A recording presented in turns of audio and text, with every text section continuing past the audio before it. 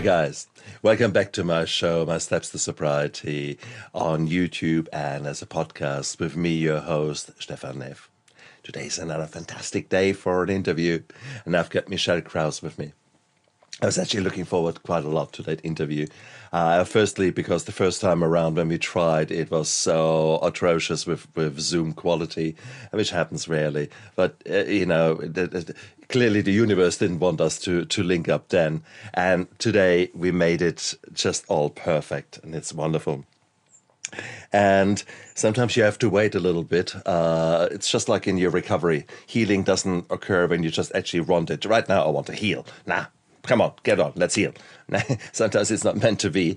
And it takes a little time. So finally, Michelle, I've got you on my show. So thank you so much for coming onto my show. Thank you so much for having me. I'm excited to be here. Absolutely. Michelle, you are a woman who has discovered really ways how to really turn a body around. And you're a doctor of physical therapy, but you're also a woman who is thinking far more holistic about the body. And for that, I want to dive into that. So tell us a little bit, how did you get to become a doctor of physical therapy? Was that something that you always dreamt about, or how did that materialize? No, so it's interesting. My background's all really blend well together. So my undergrad was in psychology, and I thought that I would go get a PhD and do counseling. So I was very mind-centered. I was always very aware and curious about the mind and the way the mind worked. But I just wasn't ready to power through graduate school. And so I detoured into the financial industry because doesn't everybody do that? And so that was not my calling. And I quickly realized that and started to kind of search around it and found physical therapy. I've been very lucky and blessed my whole life. I'd never had any really illnesses. My family had it. So I didn't know about physical therapy or physical rehab, and found it, fell in love with it, did the grad school thing, and off I went because I always had a passion for prevention. And I went into the career thinking, oh, we can teach people, we can stop them from having pain. And unfortunately, once you get into the traditional model, that's not quite how it goes. And so you're seeing people in pain. And very quickly, I started to see different comorbidities. So in school, we were taught to screen for hypertension, high cholesterol, diabetes. Those were kind of the three. I did a lot of contract work. So I worked around different areas. I was in urban centers, I was in rural areas, and seeing a wide age range, diverse groups of populations. And all of a sudden, everybody's coming in with gastric reflux and anxiety, depression, and hypothyroidism. And my mind's going, I don't understand this. This doesn't make sense, So I started to dig deeper into, what we all like to call root cause medicine, figuring out what the actual cause is of things, and became much more aware of how much is out there, how much the body can heal itself. And kind of along that same journey, I was also starting to see that my patients were coming in with a lot of emotional pain. That was really the underlying source of their problem. And we're not taught to listen to the beautiful whispers of our body. We suppress them in current society. And so then they become these screaming, roaring beasts, and people are trying to, fix a burning building with a fire hose, when they could have so much earlier caught some of those symptoms. So that's kind of how I got into the area that I'm in now. And to stick with your picture there, it is the burning building where we have heaped up heaps of kindling on the outside and then played with matches. Yeah. and then toss that oil right on top of it too, because that looks fun. Everything. Exactly right. And that is, you have just described the life of many of us. But I always say we have got a supercomputer up there, absolute, the world's best computer. And no one has given us a user manual. So here we are pressing a few buttons. Oh, that feels good. What was that? Oh, alcohol. Cool. That feels good. I like it. And ouch, that didn't feel good. What is that? Betrayal, resentment, anger. Okay. Oh, no. You stay away from that. Don't even explore that. Just stay away from it and pretend it's not happening. Those kind of things. So that's how we deal with our lives, or most of us deal with our lives, unless you finally come to a point where your foundations are rattled so much that you have to take a look into those things that you were avoiding. And so that's now it's you're so beautiful because you're actually there from both sides. You have got the science side of the physical therapy where we look at ultrasounds and look at the muscles, how they work, and tendons, and you're a bit off kilter there. Cool, all very scientific. Whilst then the healing side there is a very different side. So it either you either get fostered and nourished and supported in this kind of bringing together two seemingly opposite kind of things, or you get discouraged.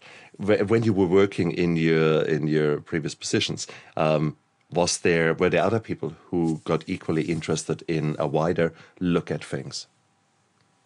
Yeah, I came across a few people that were interested in it. I mean, I know you're in the model or you've been in the model, and it's just really hard when you're under that productivity pressure and you're under that time pressure, because you lose the ability to have time and space to think and be creative and to really almost be present. It's like you have just like narrowed everything down into these like clinical pearls, and it's like, okay, you're a low back pain patient. We're going to start with A, B, and C, and then maybe we'll mix in something.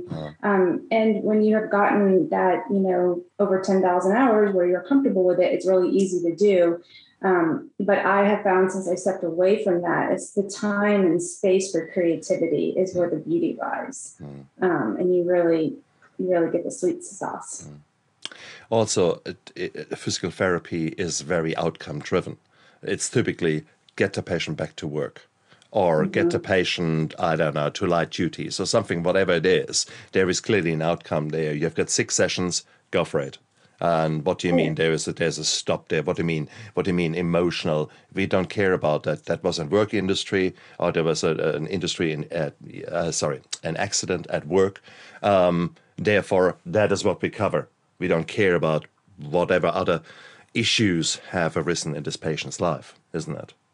Well, and there was a duality and an opposition in the sense that, like, yes, the insurance is saying, here's what you can do. When the insurance starts to dictate what you as a clinician can do, that's where the frustration really, really hits you, because you spend all this time and money and you have this passion, and I'm being told by somebody else who's not with me, present in front of me, what I can do. And that really, really bothered me. And they also didn't have a concern about pain. So the patients were coming in because of pain and limited function, but pain was the bigger one.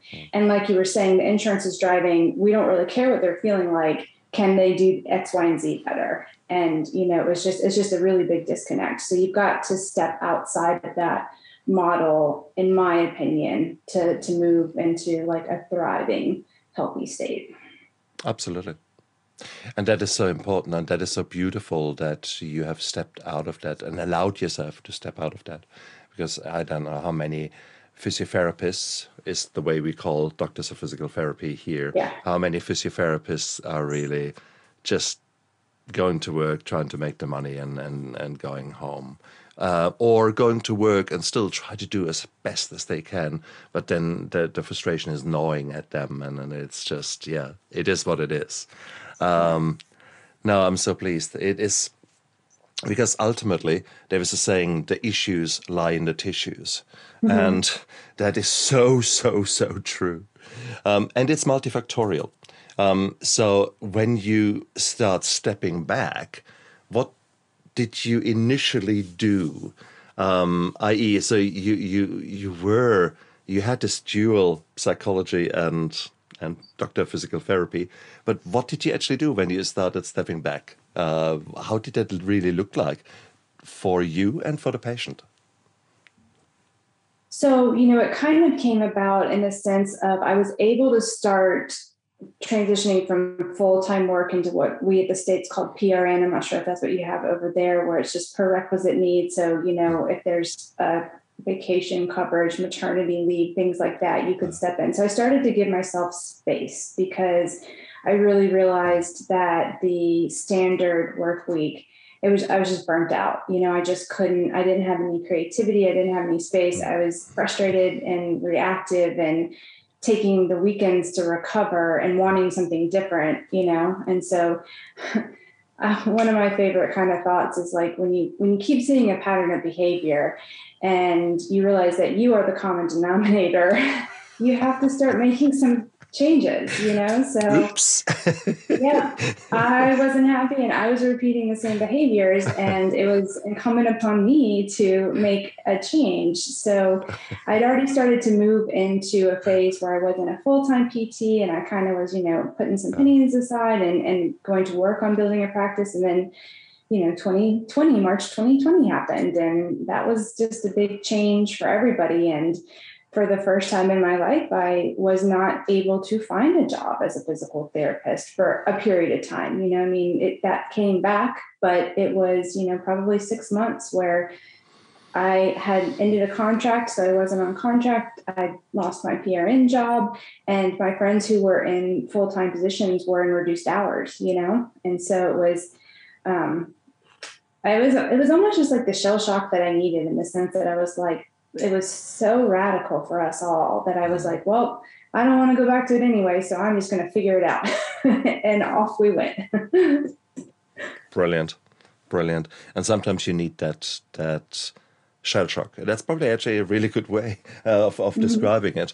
And it, whilst COVID and other changes have been disastrous for many people, it also had a silver lining for many people who were actually pushed towards changing their lives, often to the better, so many times to the worse, because they were not able to do what you were doing.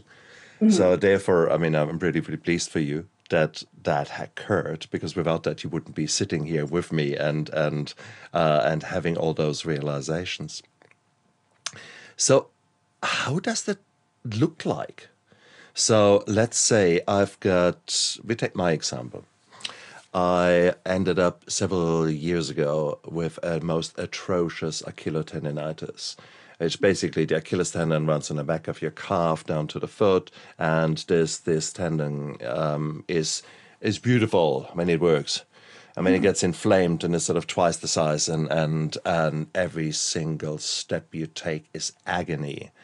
Then you know how the feeling is when you're getting old, and you feel crippled when you feel And that was me 5 years ago, due to walking in the wrong shoes, going hiking in the hills, and laying the wrong things on there.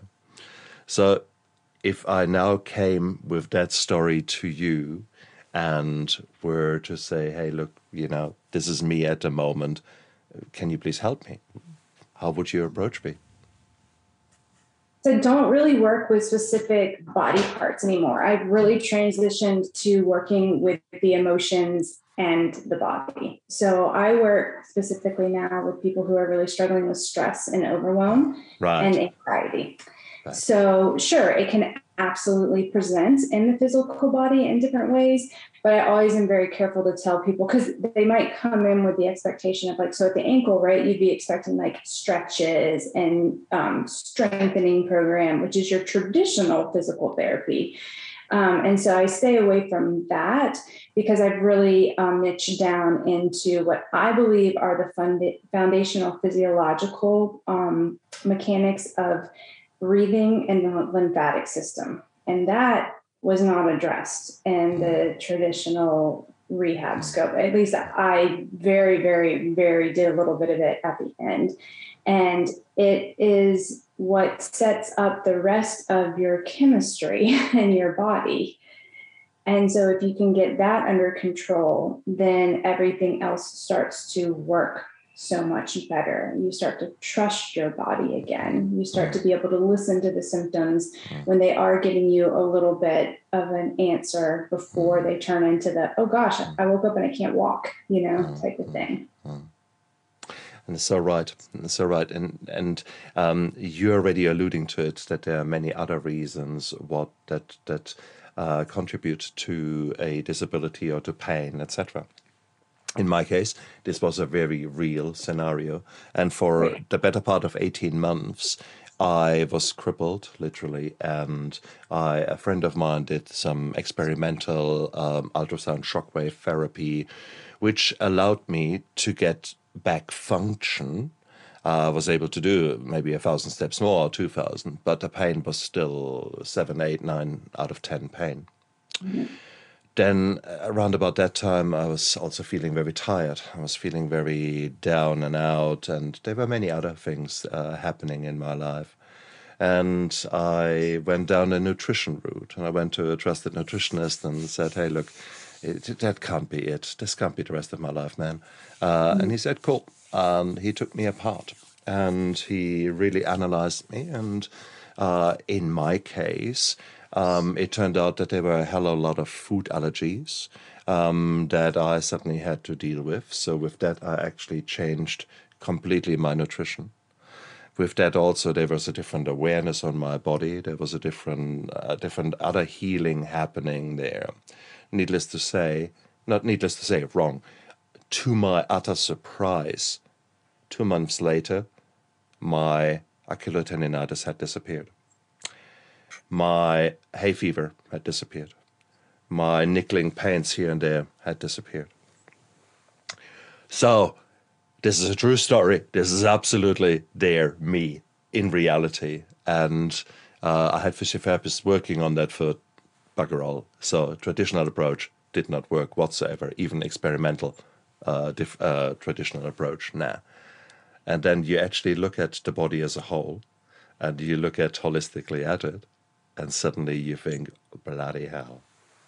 Now so that is my story, and I just want to share that because it is so out there. From a doctor just said that, for crying out loud. Come on, has he lost his marbles? No, it just shows that there is so much more to pain and to a problem than we like to believe. And for me, it was nutrition, but also I've changed other things in around that time. So here you go. And you were referring to two particular techniques, the breathing and the lymph drainage. Why don't we go into, let's do the breathing first. Your call. What? Yeah, why would you? Perfect. Why would you think about the breathing? Right? Because we're not thinking about breathing, and we all have bad breathing patterns, which sets up the whole physiological process in the body in a negative feed forward cycle. So my quick thing about breath is you can go for extended period of time, weeks, some months, some people say longer than that without eating. You can go a couple days without any sort of hydration, but you can only go a couple minutes without gas exchange before there's very significant deleterious effects in the body. So it is an automatic function in the body for us to have respiration, that gas exchange to occur. But the actual breathing and breathing mechanics gets much, much more in detail very fast. So most humans today shallow breathe, and they breathe through the chest. So they're breathing too rapidly in the front of the chest, which overuses. Yep. And you see already, whilst I'm doing it, my arms go up. You see the shoulders moving. Exactly. So the gas exchange is off. Your acid balance is off. Every part of the body gets thrown off. So it's a negative cycle. And it's appropriate to do under certain periods of time, but it's not the way that we should breathe. But because we come into the world and we're breathing, we don't ever talk about it. It's never thought about. So teaching people that, yes, there is a muscle called the diaphragm. It sits below your rib cage. It is supposed to move not only to the front, but to the side and to the back, because there's so many breathing practices out there. But there's this really big concept to take a deep breath. But a deep breath still is engaging the shallow muscles. It should be a light anterior, medial, and posterior breath. It should be that 360. And when you start to realize that the diaphragm should move in all those directions, if you put your hands around your waist and you give yourself some support and you try and feel it, you'll be very surprised that it's probably challenging for you to move in a few different directions. And so when you start to be able to expand fully, that is going to bring all those physiological physiological systems back online. And the biggest thing when I work with the stress and the overwhelm and the anxiety is the overactivation of the sympathetic nervous system, or the fight or flight, which, we have not evolved enough to know that the phone that's ringing, that's not a panic button, but in our old brains, it comes off as a panic button. We get the same shot of hormones we would get if we were like literally still hunting for our food and that predator was after us. So we have to be able to learn to engage our parasympathetic, or our rest and digest nervous system, which you can do with the breath, and you can do when you start working with the exhalation of the breath. So it's learning the mechanics to make sure you're engaging the diaphragm correctly. And then it's learning that you want to make the exhalation longer than your inhalation to turn on the parasympathetic nervous system so that you calm yourself down.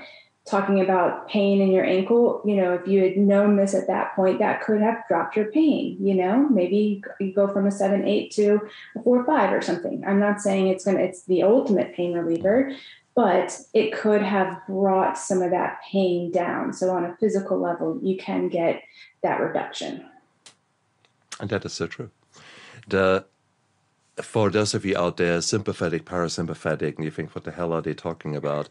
So the sympathetic, as you quite rightly said, is the fight and flight, and that is how to very quickly defend yourself or run away. And adrenaline and noradrenaline are the two hormones that get chucked out. And that system works throughout the body. And there are the nerves there that are related to that. They're sort of sitting on the spine. Bob's your uncle. When it comes to the parasympathetic nervous system, that's the opposite. That's the one that helps us to calm down, that helps us to actually rejuvenate, regenerate, heal. That is that time of rest and relaxation that we so need in nowadays life. And that comes from the opposite, the parasympathetic nervous system. The parasympathetic nervous system is mainly located in the head and actually in the very lower back. Now, from the head, it actually has one nerve coming through. It's called the vagus nerve. And the vagus nerve sort of travels from the head on the inside and actually travels through your chest, travels through the diaphragm down there. That's like a cord that is sort of going there. And guess what happens when the dome of the diaphragm goes... So it actually massages and pulls the cord and says, "Oi, I want a bit of peace and quiet, please." Imagine it like that, okay? Maybe a little bit simplified, but come on, it is. Look in an anatomy book, you'll see it.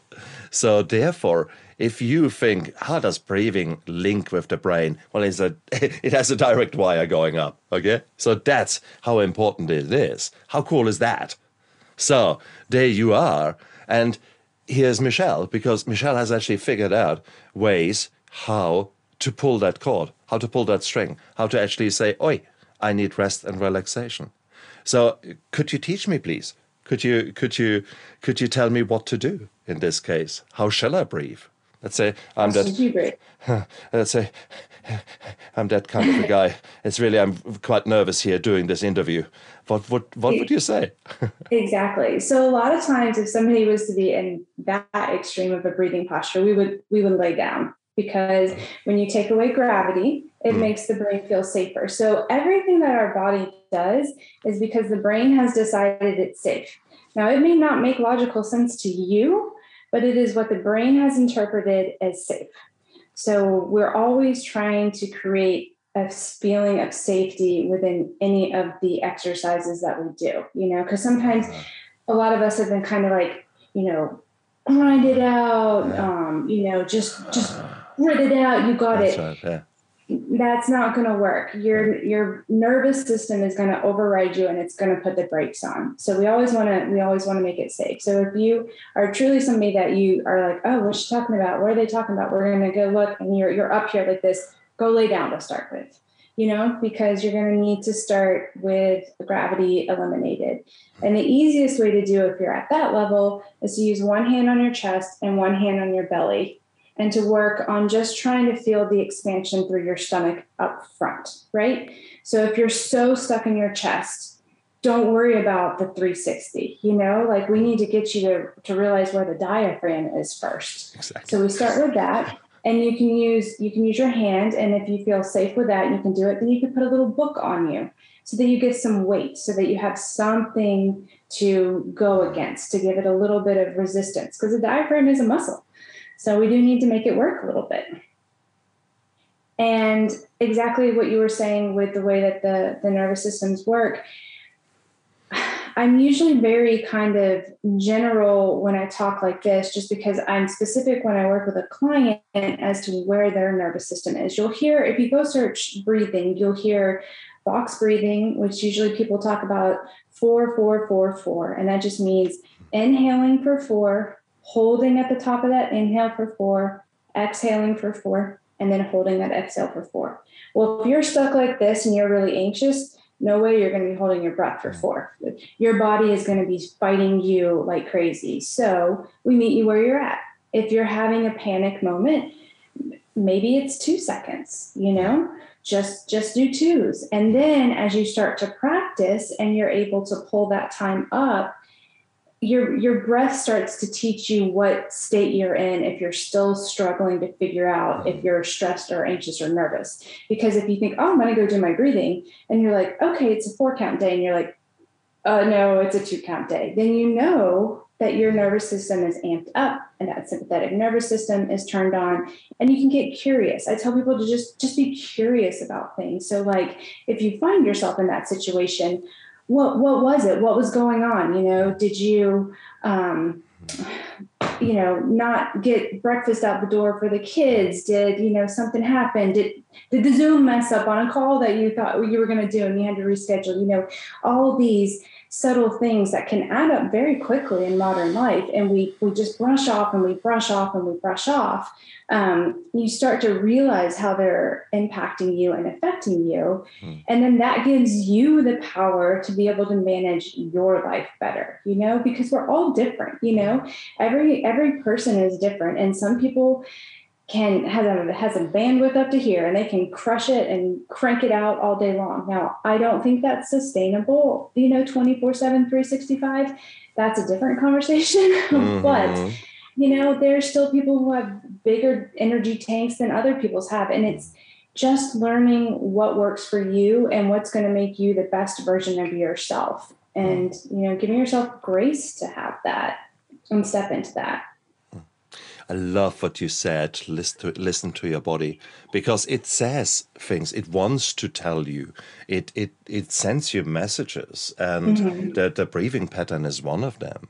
It is not uncommon for me to have an anxiety attack, quotation mark, label it negatively, or to rephrase that, it is not uncommon for me that I don't fulfill the needs of my body. And it talks back to me and actually says, Stefan, and typically it is when I've got something like that, when I feel, oh my God, what's going on? I go to the toilet, sit in a cubicle and actually listen to my breathing. And often enough, I want to go and just exaggerate, because that's what my body really wants to do. It wants to scream. And and then I say, okay, cool. Thank you. Got the message. So what's going on? Let's talk. And that is so powerful. First of all, I don't whip myself. How dare I have got this feeling? But rather I listen to it and say, okay, obviously my body needs to tell me something. What is it? So, have I drunken enough? Have I hydrated? No. You're dry like a crisp, you donkey. Okay, now fair enough. So go out there, have a glass of water. Then, breakfast. Oh, which breakfast? Right. Okay, now have something healthy. Those kind of things. And then there are the times when you find yourself, well, actually, I have to deal with this asshole at work and he really rubs me up the wrong way. And quick check, no, it's not me. He is just an asshole. Mhm. Then yeah, okay, then that's fair. There's not much you can do about that asshole. I'd rather manage the situation, but you have dealt all the other things. So you've analyzed very quickly, and I mean, what I've described this process would take me maybe 10 seconds, 5 seconds, something like that in Mhm. reality. So you can train yourself to listen to your body. And what you're describing is gold, Michelle, is gold. So brilliant.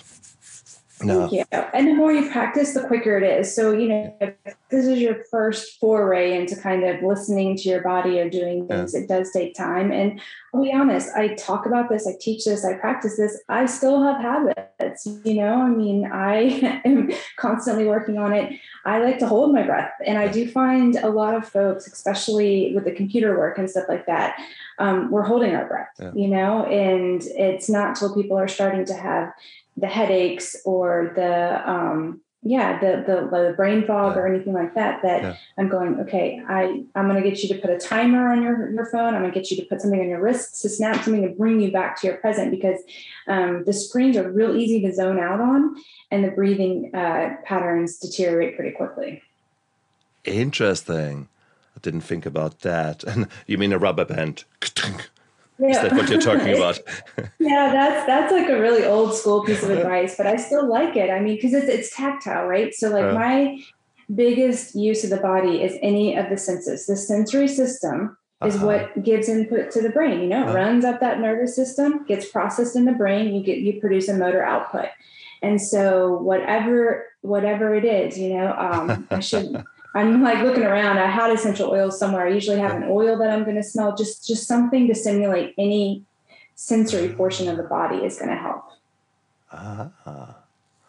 Because your pattern disrupt. You're essentially nice one. I Mhm. like a lot. No, that makes a lot of sense. Equally, the breathing that you were saying that you're sort of forgetting it. That's what we do. Breathing is one of these things that happens automatically. Yet, when we actually focus on it, we can change it dramatically and can alter therefore our perception. So you were Mhm. saying that you by accident hold your breath when Yep. you do a thing. That is interesting. I didn't actually click onto that. I actually do hold my breath, but being an anesthetist, I utilize that also to expand my lungs because I Yeah. know that with the shallow breathing, some bits of my lungs actually just collapse. They just go blub Hmm. blub, Hmm. and then there's when you do shallow breathing, they don't take part in gas exchange. So you're actually reducing the amount of oxygen that can come in, and therefore you drop a bit down, you get a bit more. So by actually taking a deep breath in, holding your breath, that's what we do after an anesthetic in order to open your lungs up and then make sure that they can partake again in the gas exchange. That is something really Exactly. nice to do, and I guess that's equally some very beneficial aspect of your voluntary changes in breathing, i.e., so you were describing the box breathing, the 4-4-4-4. Right. There's this. I was always more partial to sort of take a deep breath in on X, and then hold the breath for X times two, and then breathe out over X. How is that something? I mean, what are the advantages of the different types of breathing patterns? Right. So the that one often gets called the 4-7-8 breath, Yeah, because you're taking a shorter inhalation yeah, than your pause and your yeah. exhalation. And again, it's getting your body used to CO2, actually, having increased CO2 tolerance. So it's resetting exactly what you were talking about, all those physiological systems. Systems. Sorry, I'm so used to saying symptoms. I keep saying it. Systems in the body. And then engaging the parasympathetic, the rest and digest, exhalation, because the expiratory muscles control the parasympathetic nervous system. So that's where that comes into practice. You can use the breath to energize. So some of the Wim Hof methods, if you're familiar with that, or I'm trying to think, like breath of fire, I think it's called, can, also get, it gets blood flow to the brain, right? It gets everything going to the brain and amps you up.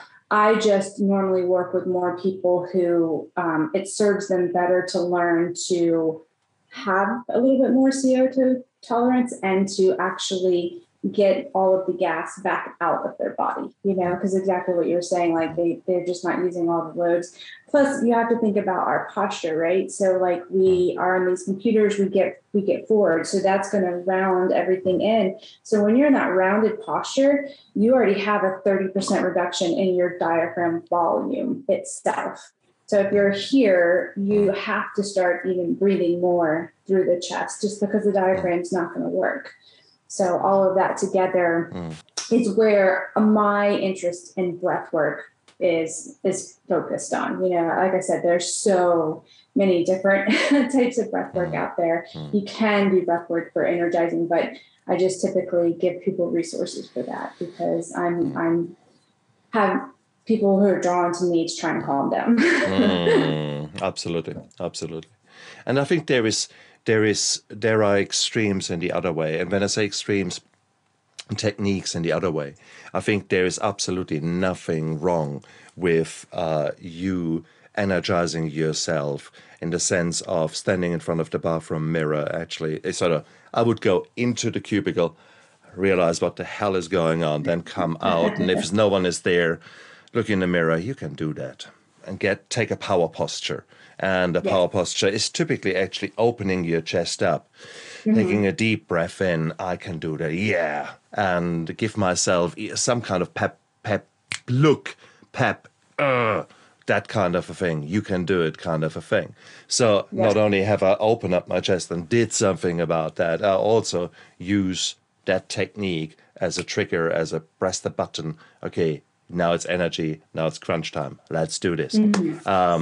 And it is so that is a milder version of it. The Wim Hof breathing is an extreme version of breathing where you go massive breaths deep in and out very fast, and you completely change your the state of your body due to the way that you massively shift the acid-base balance in your blood. You are shifting the electrolytes in your blood. You are doing massive changes, which, they're brutal. And I'm not sure that I subscribe to that. I've tried, for hell no. So these are extreme things, and that is one extreme. So in other words, we can use breathing patterns to calm our body down. Or we can use them to shift us in the other way. The more extreme you are, the more they can have their own problems. So therefore, it's well worthwhile realizing, hey, start gently, start learning about your body, and start learning with someone who actually has done it once or twice. Hey, not just listen to us and then now let's go to the extreme because I'm extreme. And I'm worth it. No. So that's cool. So we've touched upon the breathing, how important it is. And now there was another topic, the lymph drainage. So let's quick anatomy, physiology. There is fluid throughout your body. We are 50, 60, 70% made out of water. Now this water can be in the cells. That's where it belongs.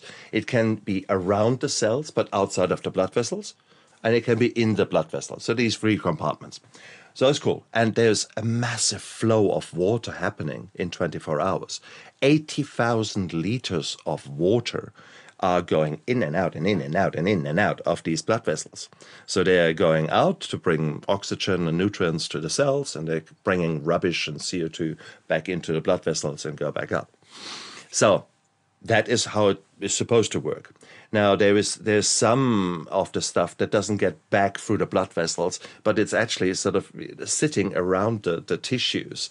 And that's where the body has created sort of a separate system, the lymph system, that is sort of drawing some of that rubbish and some of that stuff out, collecting it outside of the blood vessels, and giving a second pathway. Sort of, if you can choose more or less, some substances or some bits can choose. So the lymph drainage, that is really what is happening. It's something that we take for granted and if we don't even know about until something goes terribly pear-shaped. So quick summary there. So what's this lymph drainage? So yeah, it's a getting rid of rubbish system kind of in the body. So what about it? Why do we need to know about it? Exactly. So beautiful description of what it is. And when we're talking about the arteries and veins, the lymphatic vessels run right along those channels throughout the whole body. So it is head to toe, whole body. And the big key with the lymphatic system is that it does not have a natural pump. So your blood vessels have your heart to pump it and to move it.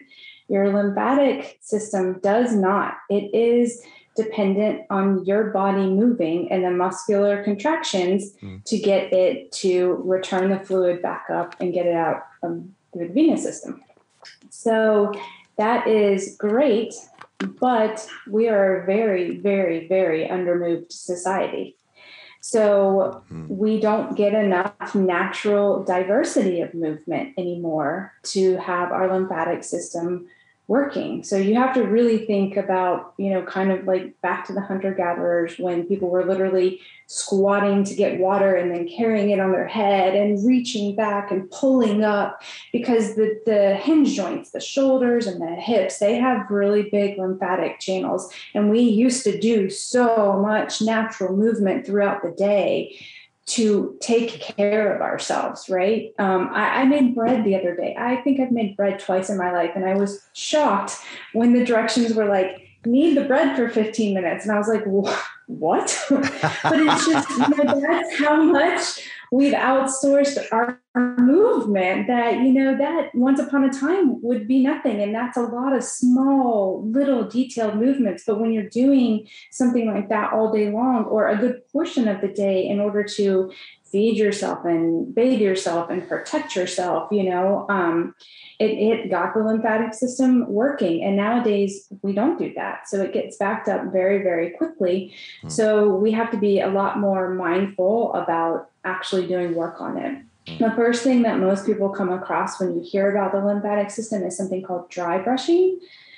And dry brushing is using like a bristle, kind of a boar bristle brush and rubbing it gently on your skin. Like you start at the ankles and you rub up the leg and you're always rubbing towards the heart, right? Because remember the lymphatic system doesn't have a natural pump. So we've got to get it to the pump vessels to get it to be able to be excreted from the body. So you go up the legs, you come down the arms, into the chest, you could come up the stomach. And that's a really great first practice to have. But I've gotten a little bit more specific because there are bigger areas of lymphatic drainage and lymphatic chains in the body. So the thoracic duct, which pairs beautifully with the breathing, is right under your collarbones. So in the middle, where they come together, right underneath and right above is where you want to stimulate before you try and do any of your lymphatic work, because you want the lymphatic duct to be open. You don't want to do all this work and then it gets down there and it can't go anywhere, because then it's just going to back itself back up. So we do a lot of work opening up the lymphatic duct first. And then there's a lot of, so it's drainage through the lymph system, but also vagal nerve toning. So it's kind of a 2-for-1. And using that to get this to open up. It's interesting that part of your story is food changes helped with allergies. Me too, as well. But honestly, what really made it so that I didn't have to take pharmaceuticals during our allergy seasons was doing this particular neck and head lymphatic drainage. I started doing it in the fall of 2019.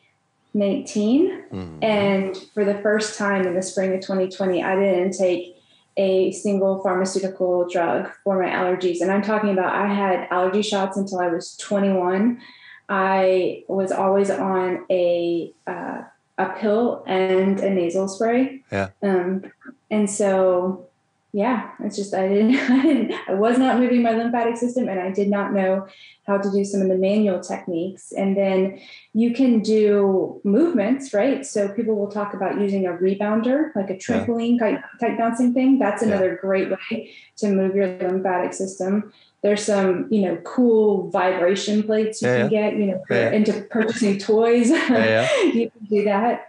But so honestly, how do they work? Because you're still standing on them, so it's still against gravity.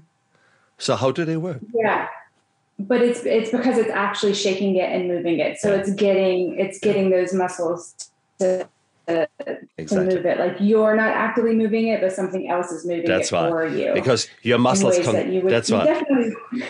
Your muscles contract, and it's the contraction there. So you've got the lymph vessels that are sitting next to muscles there, and because you're holding yourself on such a wobble board, so there's constant tension there happening, and that's squeezing the fluid through the lymphatic vessels up there. So you can imagine that. What about me lying down and just legs up in the air? Would gravity not drain that? Would that not help? Yeah. Yep. So that's a really great practice. Again, if you're a little bit more challenged right now, that would be a great starting practice to do to help to be able to drain it. Again, there are gentle manual techniques you can do where you stimulate down through the groin region, like the hip bone into the middle midline. There's the inguinal, region right there. And there's a big lymphatic chain that sits there. So if you stimulate there and then along the adductors and behind the knee and the popliteal space. So you can manually do a lot of work if you're not able to do some of the more active movements. And the nicest thing is, like I always tell people, I'm like super, super light, pretend like you're just soothing a baby, like the lightest touch that you do when you just rub over a baby's head, the lymphatic system sits right underneath the skin, the epidermis. It's fragile. So this is not a grind in and get it, it's another way to work gently with the body, which I think is also why I'm drawn to it, another way to love your body. And again, there are techniques for both, in the sense of we sometimes think we need to put huge effort into it, and we need very expensive machines and very expensive things. Now, they can be of help, no two ways around that. And they some of them, like a light touch, will not necessarily empty a completely blocked up kind of system in there, but it will start. And it will tell your body. What you're actually doing is you're teaching your body to, again, pay attention to what it needs to do. Sometimes our body is as confused as we are because there's so many things happening. It's so noisy out there, and it's with our body is the same. And sometimes when we actually pay attention to it and actually give your body a chance to have to reconnect with itself, to reconnect the feeling to a certain degree, there is suddenly things change, and don't be surprised to see actually tremendous changes happening once you pay attention to those little things, to the simple touch, to allow yourself, if it is safe to do so, to do a hug with someone, a nice, long, 20-second hug. It would be nice if you know that person. If you don't do it to a stranger out there. It's probably frowned upon. But, it is sometimes just that. And then see what happens to your breathing pattern. See actually what messages are coming through with that. And, it's amazing. It's get to know your body again. Because if you were like me for many years, where we distract ourselves with work and then alcohol and then whatever other things, you never take the time out to actually listen to your body. And I think that if there's one thing that I've learned now is to do that and to just listen, take time out and listen. And don't be afraid to go slow with it and know it's going to take a while, because when I was a huge distractor too. And when you start to try and give yourself time and space to do some of these practices, your mind is not going to like it. That's where the mind starts fighting back really quickly. So if you have to start with just doing it for a minute, just do it for a minute, because Perfect. something is always better than nothing. And again, like we were talking about foundations earlier, this is setting the foundation. And the more you do it, the easier it gets, the longer you can do it. And over time, you start to see those really big changes. And indeed, if you look at some of the other kind of techniques for well-being out there, if you look at yoga, well, there are so many different versions of yoga, but many of these versions are to calm your mind down. And what do they use? The breathing. So as an example there, so if you say, I really enjoy my yoga because it stretches me, yeah, maybe you also enjoy your yoga because you finally actually give yourself some time for some serenity and to live truly in the here and now whilst you're holding that posture. So there are maybe more things happening there than you accept and that you like. And for me, it is if I go for a really long swim, 1, 2, 3 Ks, and then just at the end, just lie there or sit there in the water, and my mind is calm and my breathing is calm, and it is beautiful. It is a reconnecting with yourself. So however that occurs, find and create situations where you allow yourself to get to that space. And once you achieve that, it becomes a bit of an addiction, because your body says, "Ooh, that's nice. Can we do that again?" so no, brilliant, Michelle. And here you are. We touched upon two fundamental things: the lymph drainage and the breathing. But there's so much more to well-being. So we guys gave you a bit of a teaser there. We gave you, that's right. And so therefore that's maybe a start of a journey for us to plant those seeds. And if you guys are now getting thirsty and think, tell us more. Michelle, how can people find you? How can people get to know more about you and maybe even link up with you that you can teach them via this beautiful internet?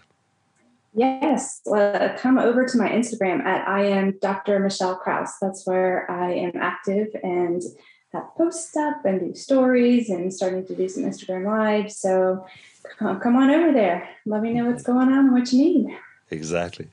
Look down there, guys, into the description of the YouTube video and of the podcast. I've got Michelle's details down there.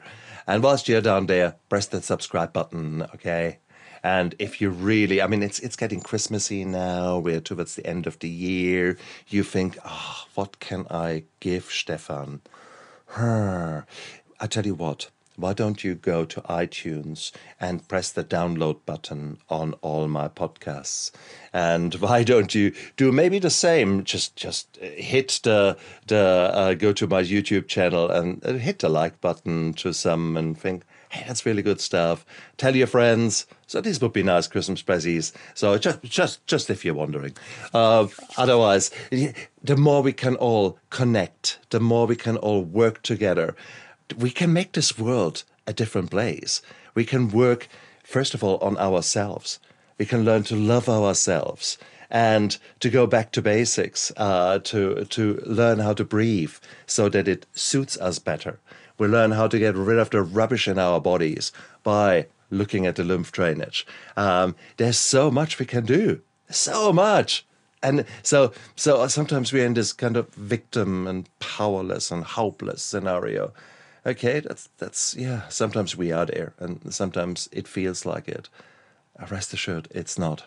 It's not. I'm living proof, and probably Michelle is. If we dig long and hard enough, then we find there's a bit more going on there in trauma that we have not touched upon, and we don't need to today, because today was really giving you a technique and a skill. But these techniques and skills can be a lifesaver. And for that, Michelle, I'm so grateful that you came onto my show. Thank you so much for teaching us and showing your passion. You're very welcome. Thanks for having me on. I enjoy talking to everybody. Absolutely. You guys out there, I believe in you. Stay strong and look after yourself. Bye.